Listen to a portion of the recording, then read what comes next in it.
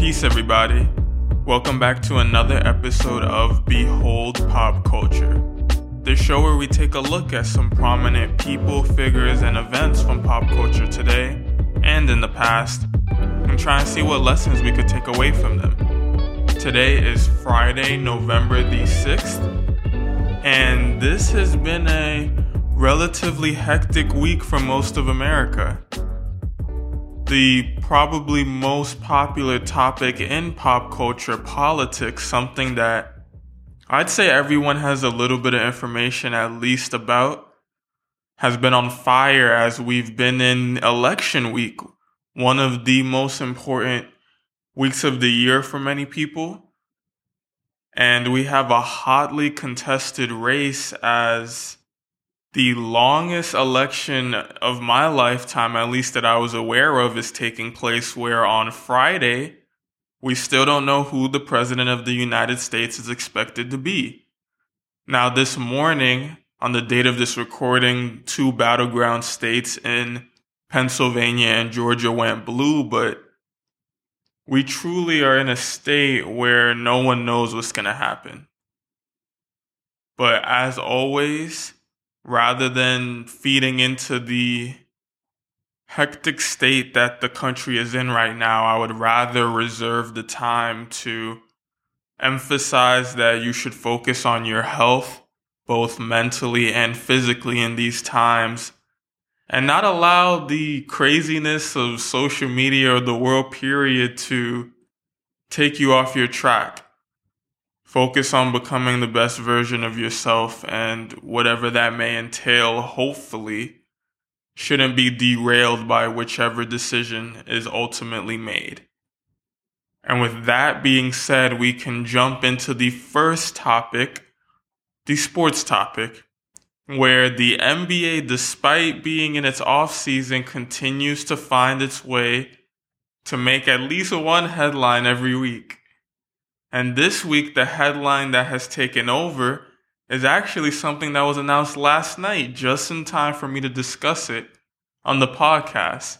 They came through in the clutch for me to tell you what is taking place. So after some seemingly rigorous discussion, debate, going back and forth between the NBA higher-ups and the NBA Players Association, the Players Association has voted and agreed on starting the NBA season on December 22nd, in addition to shortening the season to 72 games. Two historic results in an otherwise historic year for the National Basketball Association. Now, while for NBA fans, the presumed emotion that should be evoked out of this is joy, as potentially one of your favorite sports will be returning earlier than you expected, and we'll have a year with the most NBA basketball that we've seen, it looks like. Just to preface, I know that this decision was driven by financial gains. The NBA pretty much came to the Players Association and showed them the numbers and explained that if they did not get this start date, the financial repercussions would be massive. As for a point of reference, Stephen Curry, the point guard for the Golden State Warriors, whose contract has promised him $40 million in the next NBA year, it would have been reduced to $27 million, which could have some pretty significant results when you look at the smaller contracts in the NBA, or players who may just be living paycheck to paycheck.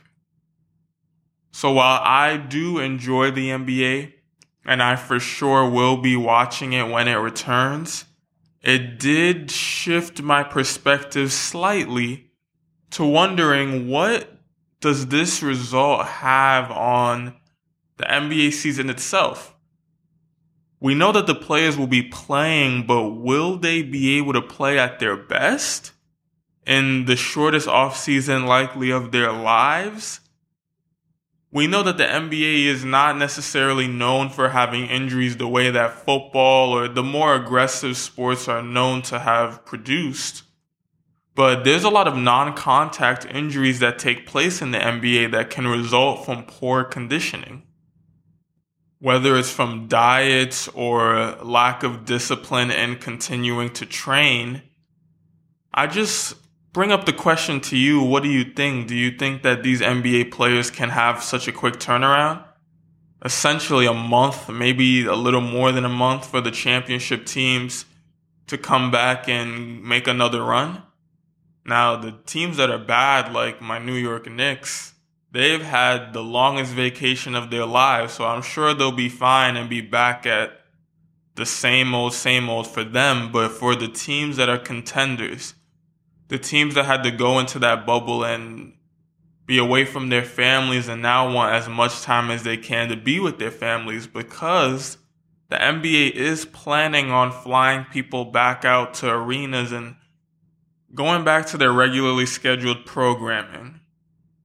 So I just am hesitant with expecting a regular season from the NBA, aside from it having less games and a different start time. But I hope it goes well. We have the NBA draft in about 2 weeks coming up. So that means that after that, all the trades that teams have been scheming on and players that want to sign and insert name here, place, everything is going to be back in order, back in action, and we'll see the teams gearing up. So that's something to keep an eye out on, as pretty much Christmas, we're going to be getting the NBA back. But other than that, this season has paved the way for football, as while they would have otherwise been competing with the NBA during these current weeks, they've taken control of sports headlines for the moment. As we look into some of them, the first of which being the Pittsburgh Steelers are shaping up to be a legitimate juggernaut in the NFL as they go on to be the only undefeated team left. Again, and this time by defeating a true contender in the Baltimore Ravens, led by the reigning NFL MVP in Lamar Jackson. Granted, the game came down to the wire, as at the end of the game, Ben Roethlisberger, the quarterback for the Pittsburgh Steelers, led a good drive to put them up, and the Pittsburgh Steelers defense did what it had to do, shutting down Lamar Jackson's offense to seal the game. So we'll see if that means that they are the top contender in the league. As in my opinion, the three teams that the discussion is between are the Pittsburgh Steelers, the Kansas City Chiefs led by former MVP Patrick Mahomes, and the Tampa Bay Buccaneers that just added potentially a devastating weapon in Antonio Brown. But aside from that, a team that should be undefeated in the Seattle Seahawks are continuing to surge. As MVP candidate and honestly MVP frontrunner, Russell Wilson is leading that team to winning games with an otherwise insignificant defense. Every other MVP candidate has been derailed at least once this season so far. As we've also seen this same week, the Green Bay Packers, a team that was undefeated for a while as well, led by a MVP caliber quarterback in Aaron Rodgers, was dominated on the ground by running back Dalvin Cook for the Minnesota Vikings, as he had a historic day, putting up over 200 yards and 4 touchdowns for that team. The Packers couldn't do anything. It was frankly sad to watch as they cowered in his presence. One of the most dominant dynasties in not just football history, but in sports history, and the New England Patriots also appear to be finished, as they lost a close game to the Buffalo Bills. And it appears that this year is the year to have a potent offense in the National Football League. as teams that are defensively inclined have been drastically hindered by poor offenses. The Steelers have somehow found a way to squeak by, as though their offense doesn't look explosive. It always finds a way to score at the right times. But outside of that, it was a rather pedestrian week, not too many crazy games, as most of the teams that should have won did.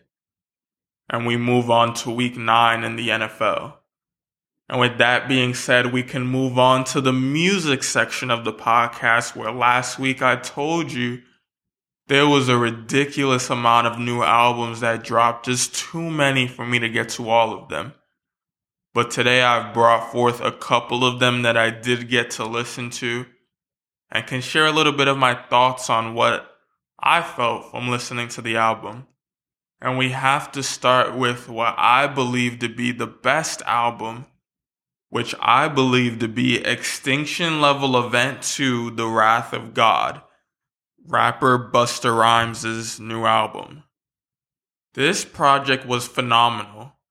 A contender on my list for best album of the year.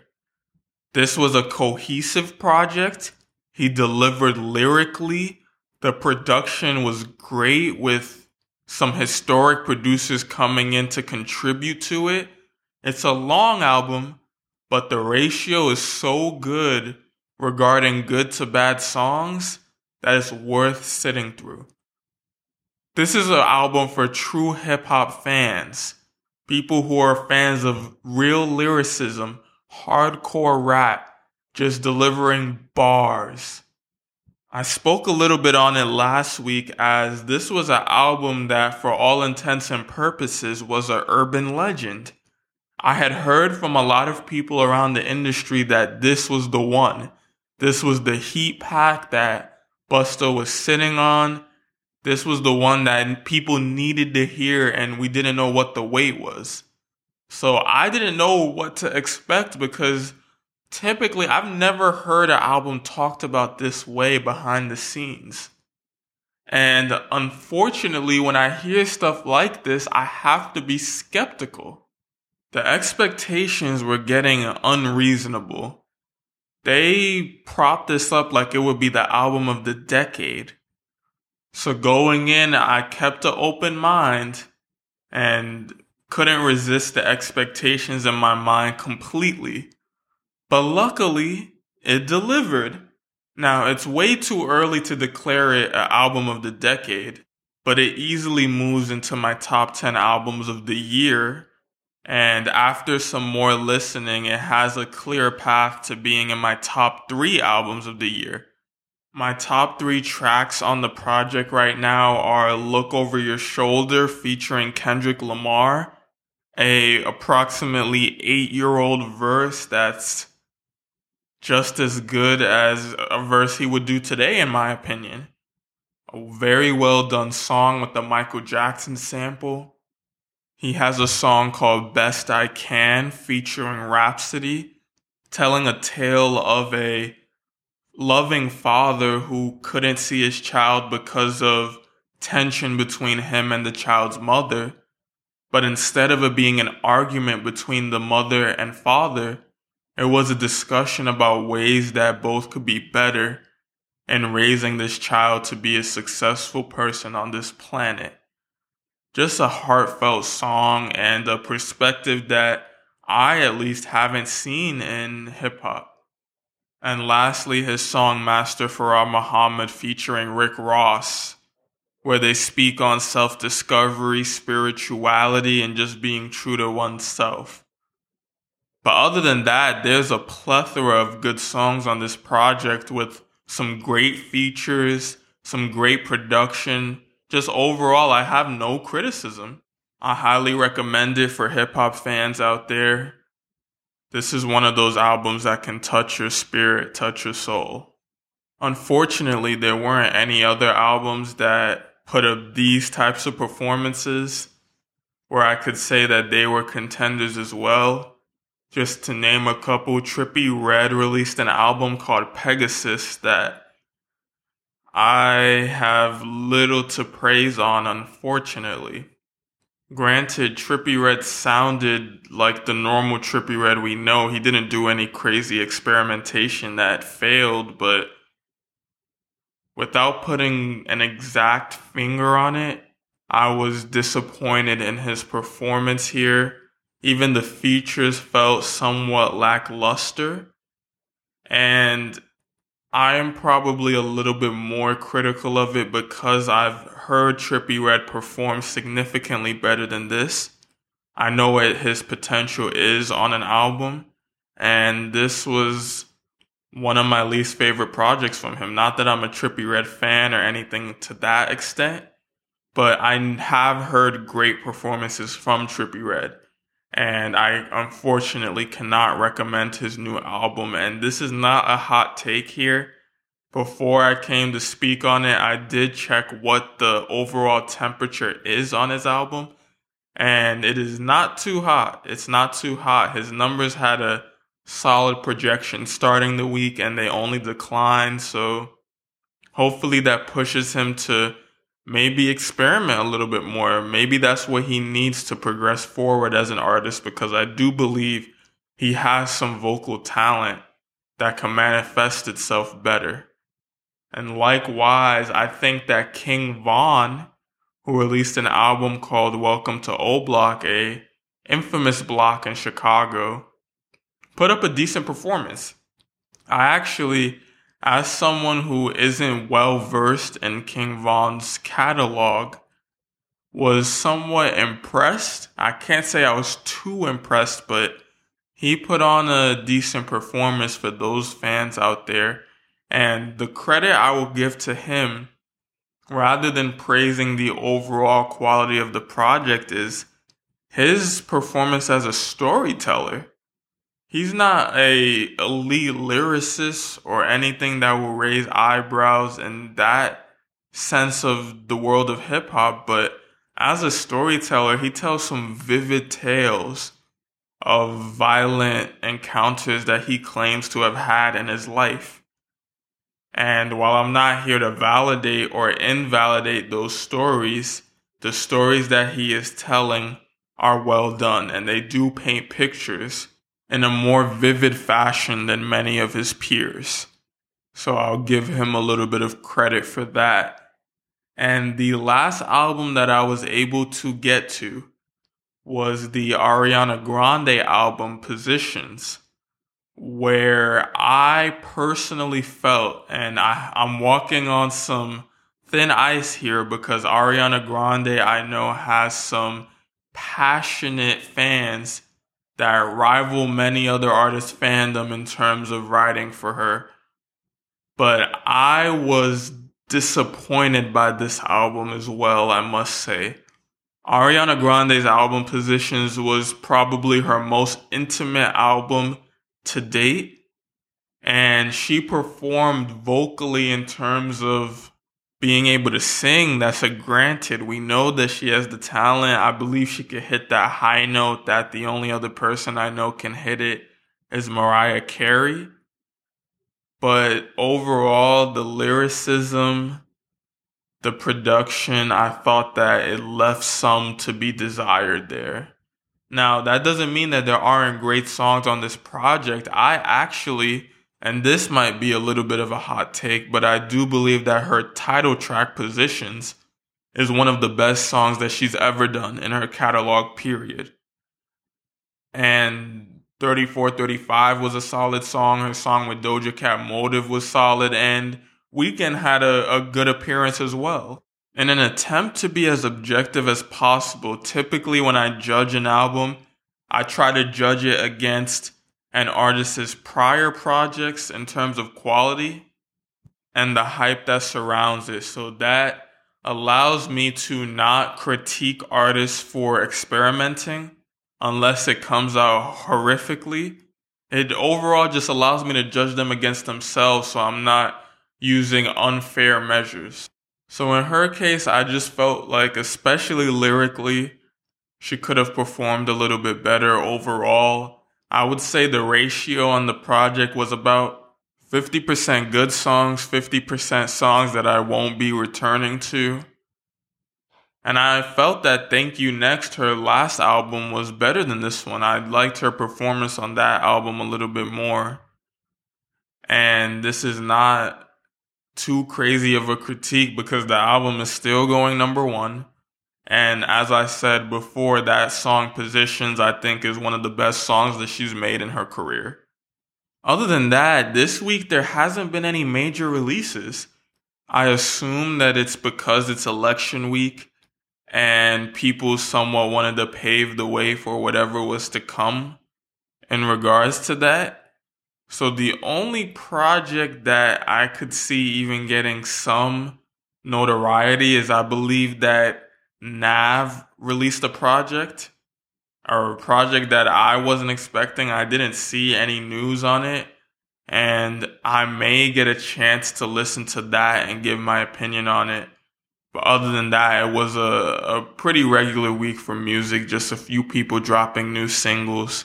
And we can move on to the gaming section of the podcast because in film, all we're seeing is every movie is trying to get its release date out of 2020 by any means necessary.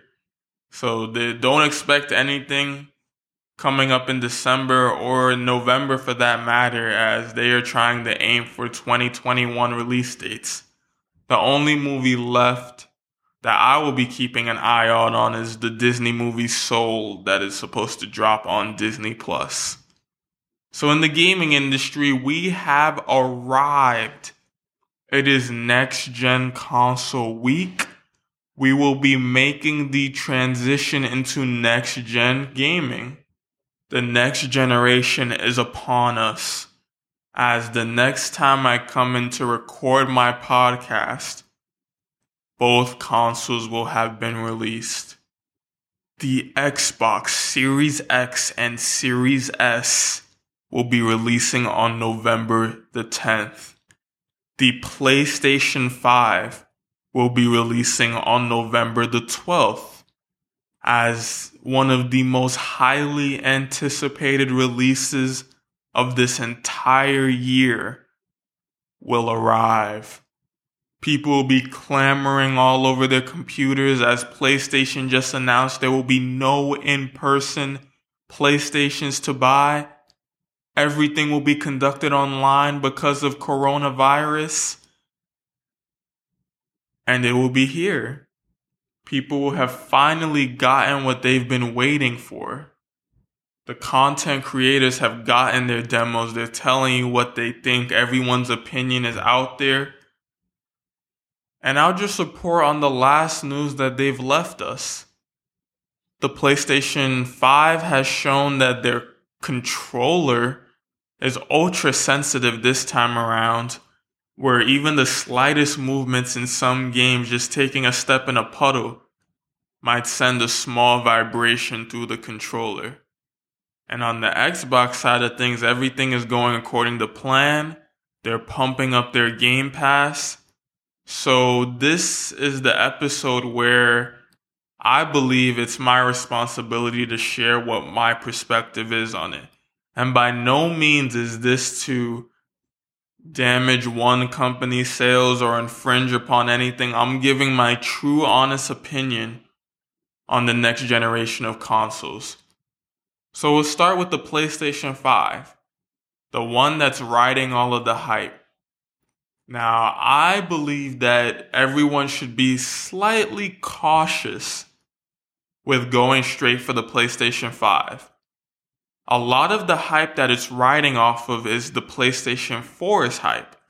The PlayStation 4, by many opinions, outperformed the Xbox, mainly because of exclusives, but overall console performance, it did better. So a lot of people are expecting more of the same with the PlayStation 5. As I said before, I would be cautious of this because we've seen a lot of the times companies flip.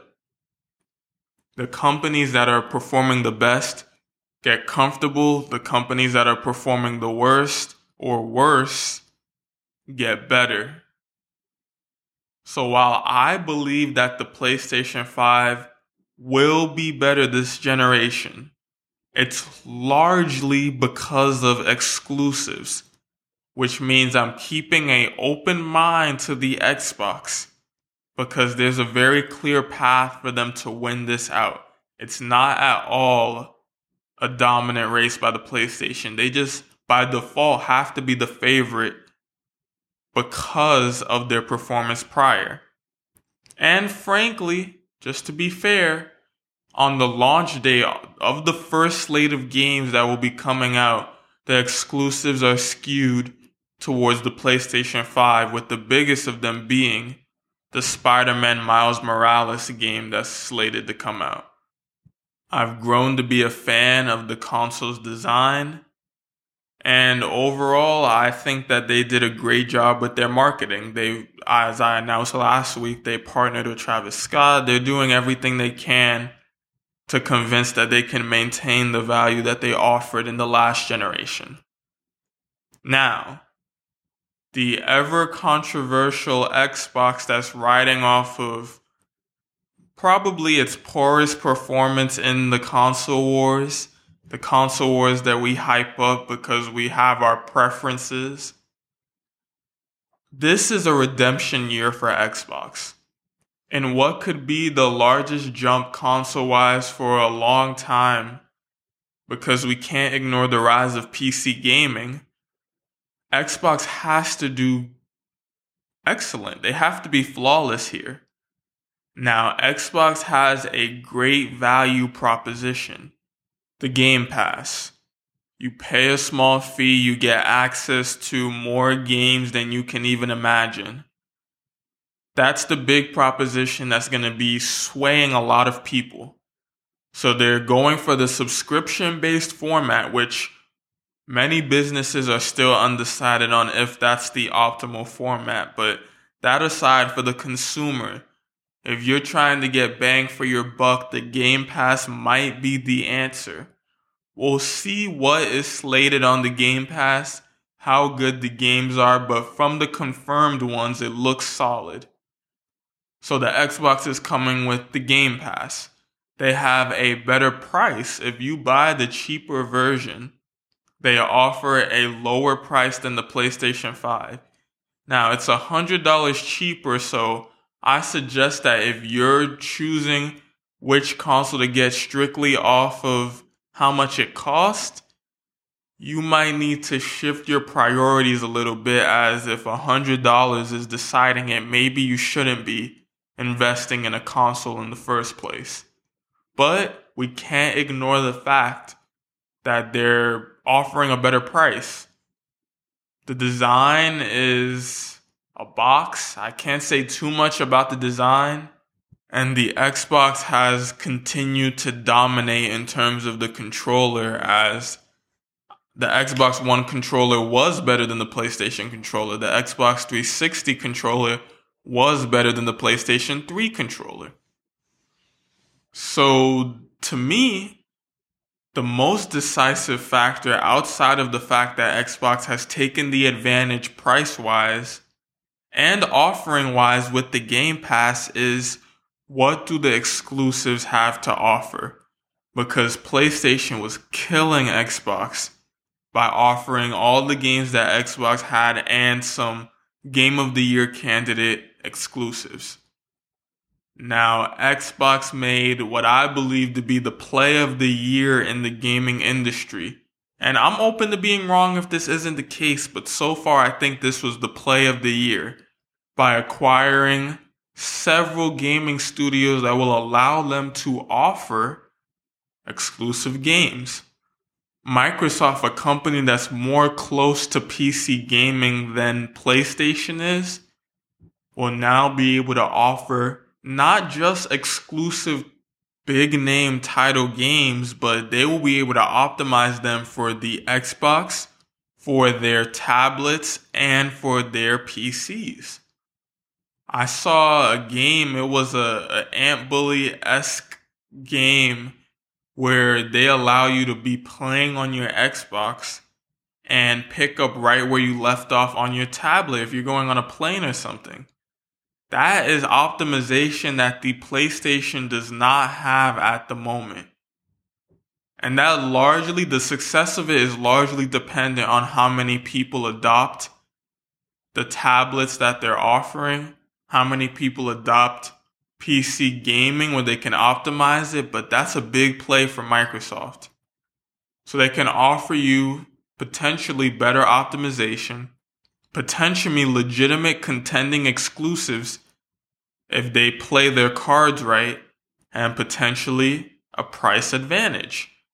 So everything is set up where if Microsoft can execute with producing high quality games the way that PlayStation does with their exclusives, they could make their stride here and take over as the number one again.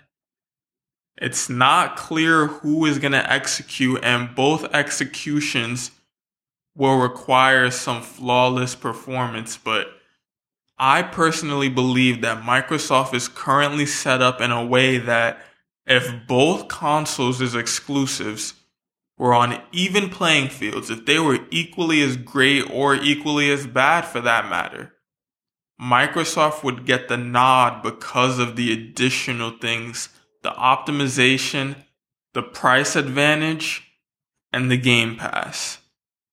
So in the closing of the hype behind these consoles, if I get a chance to get my hands on one of them, I will be choosing the PlayStation 5. But that's solely because of how dominant PlayStation was for the last generation. So it'll be easier for me to transfer everything over, etc., etc.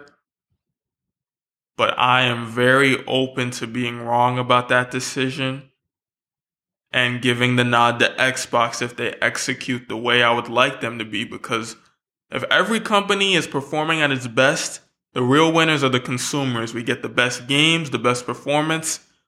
We want the consoles, the companies to be successful for our greater good. So good luck if you're going to be trying to get one of these consoles.